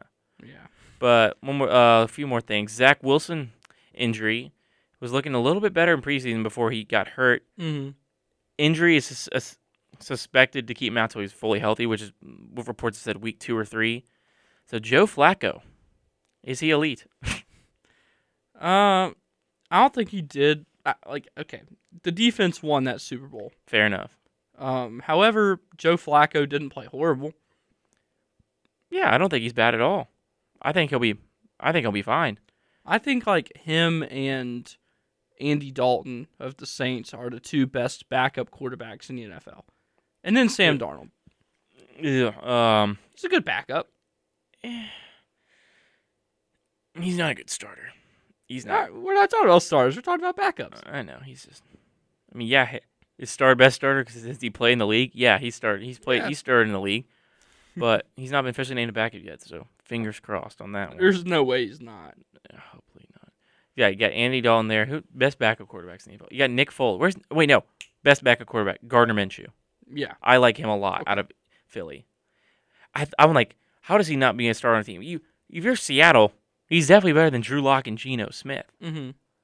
I mean, he won what? He won 6, 7 games with the Jaguars. You know how hard that is to do? Right. When they were actively trying to get them to just lose. I went to a game that season. I got to see him play Atlanta, and I was like, dang, I was rooting for the Jaguars because, anti-Falcons all the time. But, yeah. I mean, I saw him play in Carolina when they played in 2019. But if you're the Jacksonville Jaguars, 2020 Gardner Minshew was better than 2021 Trevor Lawrence. Oh, by the way, who's the Jaguars coach now? Doug Peterson. That's right, Doug Peterson. Well, if he doesn't work out, I have a suggestion. Their third head coach in 3 years. Go for it. Maurice Jones-Drew. Madden legend. Fantasy Fantasy sir, legend. you already know. know. Oh, my goodness. Man, stat padding to the max. Unbelievable. He was crazy. I remember I drafted him a few years in fantasy football in a row. The player I always seem to draft in fantasy is Joe Mixon. Every single year it somehow falls to me. I'm like, I'll just take Joe Mixon again. But I got Larry Fitzgerald is my guy like that. My dad last night had his fantasy draft. He told me he drafted Christian McCaffrey 2nd overall, and then he had drafted Saquon in the 3rd round. Okay. He had the number 2 overall pick. I told him, you have a very big upside, but if the downside happens, you're done. Yeah. I think, I don't know. I think this year I'm going to take, I don't know. I'll think more about that. Yeah, but NFL is my favorite. NFL is king. I honestly like it more than college football some. Honestly, I'm kind of with you. I know, but seeing that in the South is sometimes considered a terrible thing to say. The thing is, just I'm more loyal to Who Dat Nation than I am to Auburn. So I would take a Saints Super Bowl over an Auburn Natty. I said that to Jack Blanton last year, and he had a cow. Oh, but 100%. Panthers Super Bowl over Auburn thing, 100%. Here's the thing also that maybe that's not the case if you're say if you're a diehard Auburn fan growing up in Alabama. Sure, that means more than you. We understand that. But the thing is, I grew up with the Panthers in Charlotte. I went to games as a kid. That's who the team I would cheer for. Yeah, I grew up going to a couple Saints games a year. Always going to see them play in Atlanta. Just, that team's always meant a lot to my family. Just the hope that they gave my aunt and uncle when they lost their house because of Hurricane Katrina. Just everything. It's more than football at the Saints. And I love Auburn. I chose to go here for a reason. I could have gone anywhere in the country. I chose to go here. So people will say, we're fake Auburn fans. No, we're not. No, we're not. With all the money our parents pay in tuition, we're not fake Auburn fans. Get out of here with that. We're real. Who's talking about Auburn football on the radio? Not many people. Right. And we're students. We don't have to do this. Yeah, but don't come at me and Griggs anymore. We're tired of all the hate. But yeah, our teams, I grew up in Charlotte with the Panthers. Right. That's who it was. Every Sunday, I knew most people around me were Panthers fans. Mm-hmm. I didn't really grow up on Auburn football. I think that's more about you growing up, what your most passionate was about, than what it is now. It's kind of same. So people like you said, Jack grew up a huge Auburn fan. I expect him to stay a huge Auburn fan. That's why him saying a national championship for them now would mean more than whatever NFL team he cheers for. But yeah, we ran on a little bit too long about that one. But that's fine. NFL is king, so we're excited for that to come back. But when we come back, our last segment before everyone's favorite returns, we're gonna be talking about the world of college sports. A lot happened over the summer, and a lot's happened recently. You're listening to the Eagles Nest on Weagle 91.1. And welcome back into the Eagles Nest, everybody. You got about 30 more minutes here hanging out with Daniel Locke and Griggs Blankenberg. Now we transition to the world of non-football, football adjacent-esque. We'll say that. We're talking about the world of college sports. Over the summer, some big stuff happened. Most notably, we had USC and UCLA declare that they were going to go to the Big Ten in the year 2024. Can you imagine it's, November in the big house and out trots the University of California at Los Angeles? Or you got, I'm trying to think of another funny thing. You got, I use Indiana example too much, I think. Just because I'm like, I said that on Twitter. Well, let's think you got Rutgers going to Southern California playing at 10:30 at night in basketball. Enjoy that. Yeah, 10:30 at night basketball game. I thought you were talking about football. Yeah, I know. Or how about the UCLA women's soccer team going to Piscataway, New Jersey? Oh yeah. Oh, the best part. What about Big Noon Kickoff on Fox? Holy crap! In UCLA, that's gonna be like 9 in the morning. Yeah, someone said and when they go to UCLA, if they have a Big Noon Saturday kickoff game, it's gonna be their version of the Tiger Walk is gonna be at 7 a.m. God, that means their kickoff's gonna start at 9 a.m. So I don't know how in the world that's gonna work from that standpoint, since most Pac-12 games are either like 4:37 or beyond, usually beyond. But I don't know how that's gonna work with them. But adjacent to that is the new media deal came out today for the Big Ten. It is a $7 billion deal, so around $1 billion a year. That'll start in the year 2023 and run until 2029-2030 season, making it an exclusive deal for Big Ten sports to be on CBS, NBC, and Fox. I like it, but the SEC on CBS intro big. I said earlier, we're live from Bloomington, Indiana. It's the Northwestern Wildcats versus the Indiana Hoosiers. But someone brought up a good point. I'm like, oh, thank God. Now Auburn's not going to have to play Georgia at 2:30 anymore, or Alabama at 2:30 anymore on SEC. Now we can actually get a night game Iron Bowl, which he brought up a good point on Twitter. I forgot who said it. Yeah, in my whole time following, because even though I haven't always been a huge Auburn or college football fan, I've always followed it. I can think of one nighttime Iron Bowl, and that was in 2014. Alabama won 55-44. It's the highest scoring Iron Bowl ever. I think that was a 7 p.m. kickoff, and it was on ESPN that year. Yeah, that's right. I mean, but CBS gets like a game. I mean, they only get one night game a year. I think I remember saying that, which is why people were mad that the Penn State Auburn game wasn't at night. I wish it was, but what I can wish we it do? was, but I mean, that'd be 3 night games in a row, honestly. Okay, but yeah, it's fine. But still, at least it's not 11-8. Whenever you think you got it bad, it could always be worse. It could always be worse. So let's be thankful. Let's be thankful for what we have. Yes. So having Alabama's first time on Big Noon kickoff. And honestly, I'd be stupid not to make A&M at Tuscaloosa the night game after all that happened with them. Oh yeah. So is that week 3? No, that's the night CBS game. CBS gets one night game a year. In the past, it's been like in 2019, it was LSU and Bama. Yeah, I know they've used it as LSU and Bama a lot. Yeah, LSU and Bama. And what was last year's one? A&M and Bama. Was that also last year? I believe so. Oh yeah, I think you're right. Yeah. I remember that. Yeah, I was watching it after the Georgia. I feel like the Georgia game was on CBS too. It was. They just had the backup crew. Oh yeah, I remember that. Because we were at 2:30, they were at 7. Yeah, but yeah, that deal. I know the SEC's got a lot. I don't know what the SEC's current media deal is with ESPN. So, but that means $300 million a year after the 2023 football season. So, if that's what the Big Ten got, SEC's about to get paid. Yeah, it's easily going to be at least 10, probably 12. I mean, especially since it's all basketball. SEC is now getting better at basketball. You got Auburn, Arkansas, you got Tennessee, sometimes good, Kentucky. You have all those teams now participating in basketball along with football. And then, like, I know SEC or college baseball isn't a huge thing compared to, like, football and basketball, but, I mean, SEC owns that. I mean, there was 4 teams in the West this year in Omaha. Right. So, but yeah, you have to think of it. Big Ten got $7 billion a year. They're going to get paid. But the thing is also now that they have USC and UCLA, they're the first national conference. Yeah. They go from everywhere. They go from New Jersey to they California. go from Piscataway to Lincoln, Nebraska to Ames, Iowa? Mm-hmm. Yeah. And then you go to Southern California. It's literally all across the country. Which here's the one thing Excuse me, Ames is Iowa State. I'm sorry. Iowa City. We're right. stupid. Yeah. We are. We've already missed a few. This is the first show back, people. Let's calm down.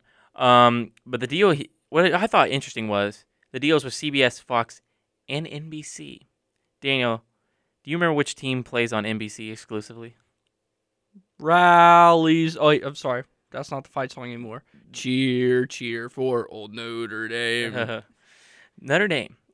Notre Dame's been in talks between either the Big Ten or the ACC. Now that NBC has rarely ever done college football that wasn't a Notre Dame home game. That is correct.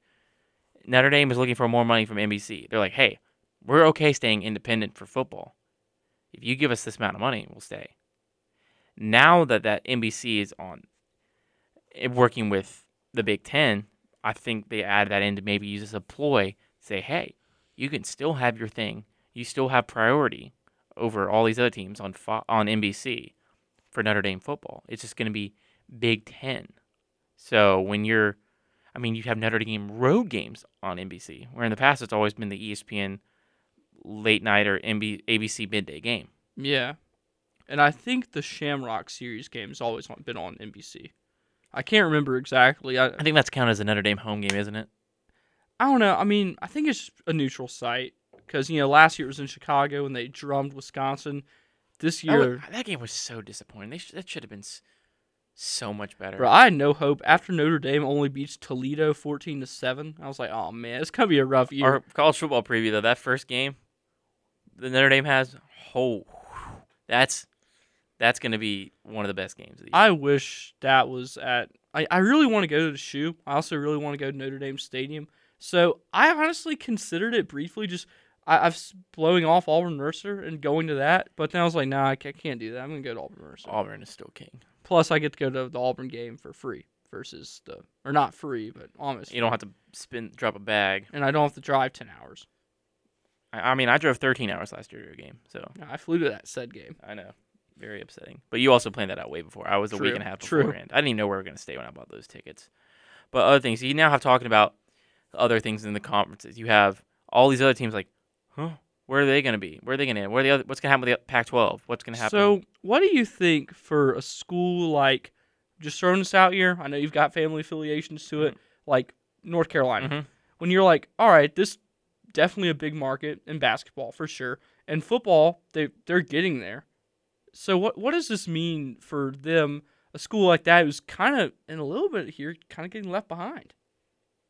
With the ACC, mainly we're talking about the teams that could potentially go to the SEC. You got the Clemson, you got UNC, you got Florida State, and if for some unknown reason, people are throwing in Virginia, which is... Really? You get the academics, but... Right. But the thing is here, the deal with the ACC is, the SEC Commissioner, Sankey, right? Mm-hmm. Yeah. He's already said, we're not looking to add anyone else. We got Oklahoma and Texas. What else do we need? I'm like, okay, that's a fair point. But then you have the Big Ten who's still trying to expand. So I don't think the SEC is going to add anyone anytime soon. It also doesn't help the fact that any ACC team deal, their media deal is constructed where if they go somewhere else, because the conferences split the money at the end of the year between all the schools. ACC is like, you can leave, that's fine, but the reason you're leaving is just for more money from TV stuff. We get all that money until our current deal is up. Mm-hmm. So if North Carolina were to say leave the ACC to go to the SEC, they'd have to give all the revenue they'd make from all that SEC money back to the ACC. Oh, wow. I hadn't thought about that. That's the whole reason that all those talks kind of simmered down after like 4 or 5 days. Is because they'd have to... The ACC media deal was constructed in that way, so if any team leaves, I mean, that was before NIL was and stuff and all this what's going on now. But And it's easy, like, to tease this sort of thing on social media. You'll get a lot of clicks, a lot of engagement. But then when you're like, oh, crap, we would be losing like $10 billion or something. hundreds of millions each year. If the SEC gets that new media deal, it's like, I mean, the Big Ten's getting $1 billion a year, so they're splitting that between their 16 schools. Yeah, I forget how That's huge. still a lot of money. Yeah, but I don't know. I've got to be honest. I'm just not really. I have a little bit of an uneasy feeling about what this means for college sports. I think it's going to be very important that the transfer thing stops it. Mm-hmm. Like, you can't just free transfer whenever you want. You can't I have agree. like the. You need to have. You can't have the What's the kid that played at Auburn and then went to Tennessee and now is at Washington State? Powell. Justin Powell. Yeah. You can't have people like him. No. You can't have people just say, oh, I'm not getting enough time. Go to Tennessee. Barely played. Not getting enough time. Go to the Pac-12. You just can't. I liked it where it was the fact that, hey, you can go somewhere else. That's fine. You got to lose a year. But you got to lose a year. So I like that. Now they're just giving them out for any reason. I know. That's why I think it's the football is just no longer governed by the NCAA. I mean, NCAA doesn't do with TV stuff and all that. But they no longer govern football.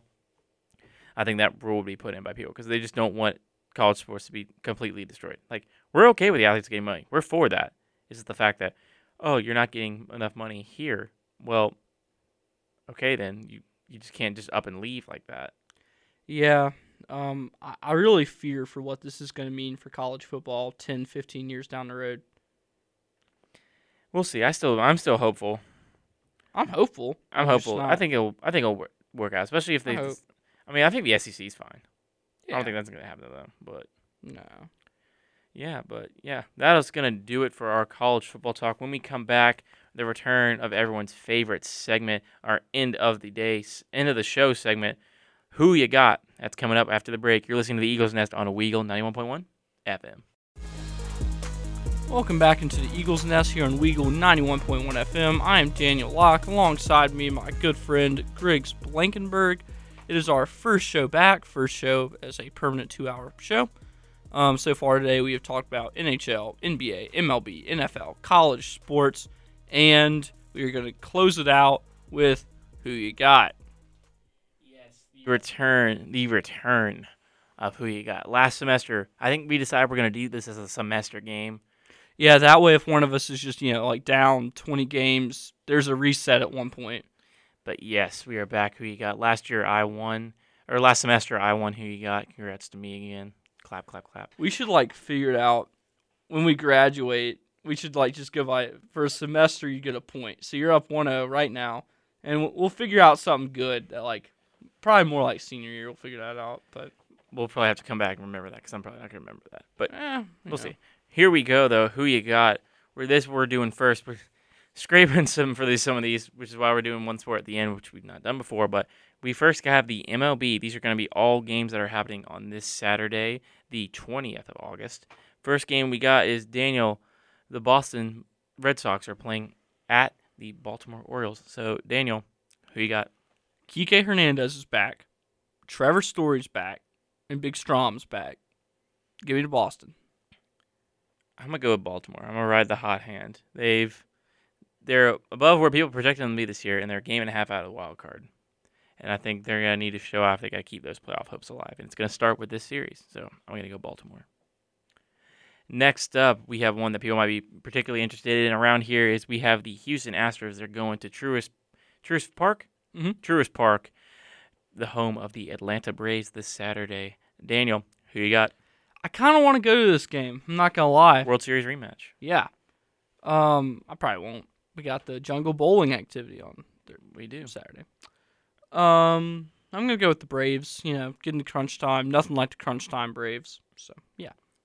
I'm going to go with Houston. I think Houston is going to come in there. Atlanta's struggled a little bit with certain stuff as of late. If their pitching, the starting pitching doesn't last that long, they've had some issues. So I'm going to go with Houston. I think they're the best team in baseball, not named the Dodgers. So you got to ride the hot hand. So I'm going with Houston. Moving on back up, we have an AL East battle, We have the Toronto Blue Jays Going to the Bronx, taking on the Yankees this weekend. This is the matchup where Garrett Cole is projected to pitch for the Yankees. Daniel, who you got? As much as I hate to do it, I'm going to have to take the Yankees.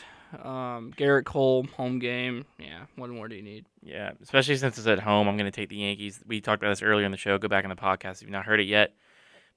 Or we said the Yankees just been dramatically better at home this year than on the road. So I'm going to keep that. Hopefully they repeat itself. I'm going to go with the Yankees. Moving on now, we're heading to Cleveland. Good old Cleveland, where the Chicago White Sox are taking on the Cleveland Guardians. The Guardians, yes. Daniel, who you got? I feel like the White Sox have just kind of fallen apart. And the Guardians have, gotten back to the level they were kind of at in the late 2010s. So I'm going to have to go with Guardians. Yeah, I'm going to go with Cleveland, too. This is the closest race we said. This is the AL Central is going to be the most interesting race in baseball coming down the stretch. But yeah, I got Cleveland, too. I think, unfortunately, my pick of the White Sox isn't going to hold up too much longer. Moving on again, we have the Milwaukee Brewers heading to the friendly confines of Wrigley Field to take on the Chicago Cubs. This is going to be on Saturday as well. Daniel, who you got? I feel like the Brewers are just kind of high right now, and the Cubs have maybe not thrown in the towel for this year, but just aren't that motivated. So I'm going to have to go with the Brewers. Hey, don't forget, though, Field of Dreams game champions. 1-0. That's all that matters. I'm hoping we could go next year. There's not a game next year. Did you not see that? Frank Thomas, oh my gosh, shout out Frank Thomas.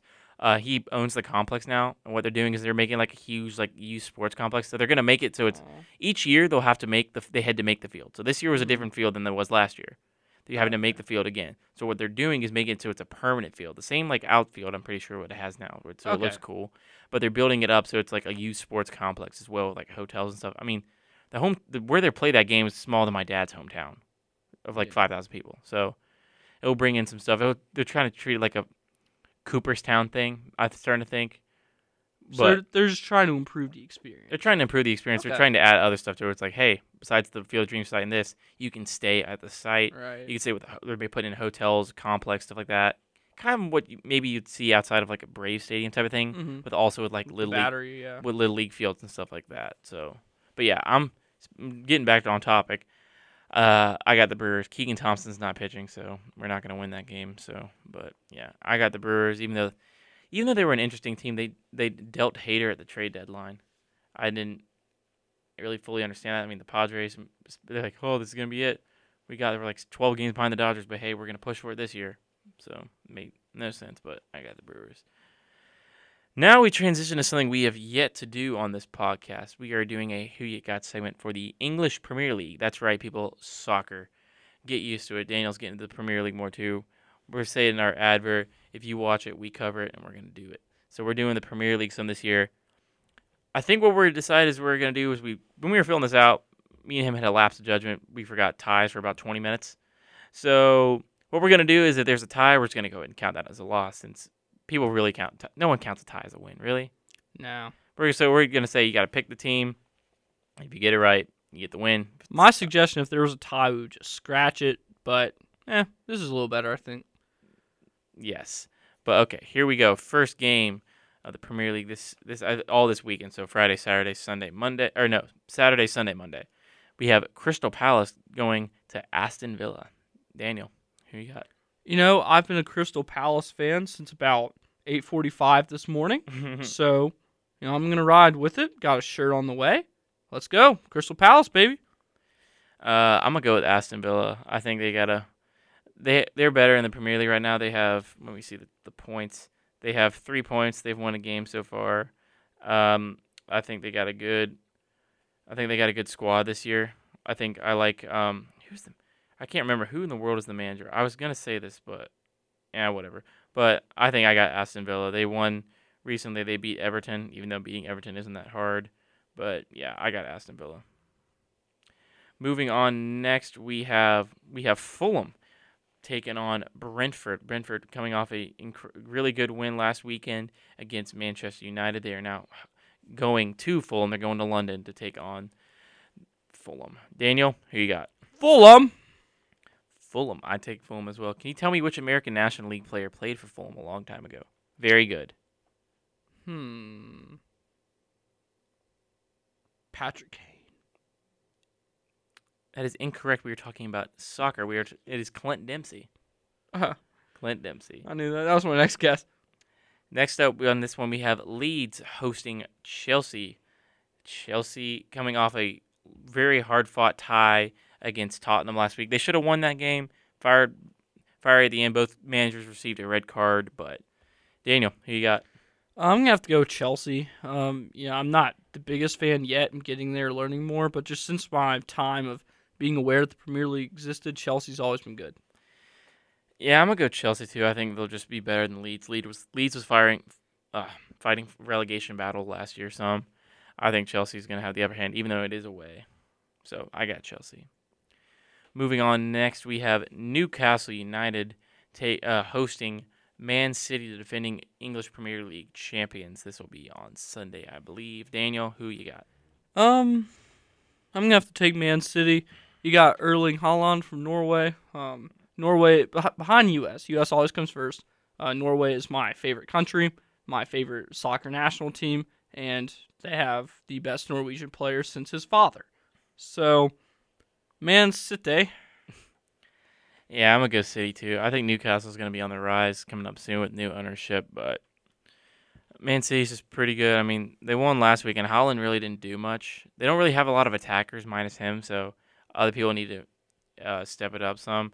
De Bruyne, I think, is going to pick it up as well sooner rather than later since he's just that good. But, yeah, I still have City. And finally, our last game of the week we're talking about is a relegation battle. The 20th seed in the Premier League, Manchester United, hosting one of their arch rivals. We have the Liverpool. We have Liverpool coming in to Manchester United. That's going to be on. Hold on. Yes, that's on Thursday. Yeah, no, Monday. This is going to be on this Monday. So 20th place Manchester United taking on 12th place Liverpool in a relegation battle. Daniel, who you got? So there are a few things that are consistent in life. Death, taxes, and Man U being good. So we're going to go Man U. I hate to break it to you, but sometimes those things need to come to an end. United have been terrible to start out with. They lost their first match to Brighton, and then they lost last week 4-0 to Brentford on the road. Well, I'm new to this. Yeah, so. I know you are. It's okay. Just they have not been good. They finished 6th last year, and they're in 20th right now. So it's looking very bleak. And with that in mind, even though Liverpool has not performed yet to the standards of what people want them to, I am going to take Liverpool. Very hurts to say that, but that is the case. But I think that's all we got for this week. That is. Thank you so much for everyone who listened, and we'll be back next week. Yes, back next week. Subscribe to the podcast. Follow us on Twitter at Daniel J. Locke and at the Griggs. Until next time, this is Daniel. I'm Griggs. War Eagle.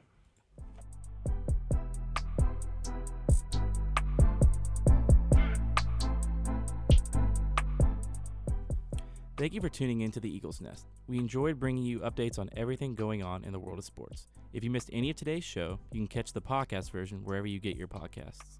You can also follow us on Twitter at Daniel J. Locke and at the Griggs. Until next time, this has been the Eagle's Nest. See you next week.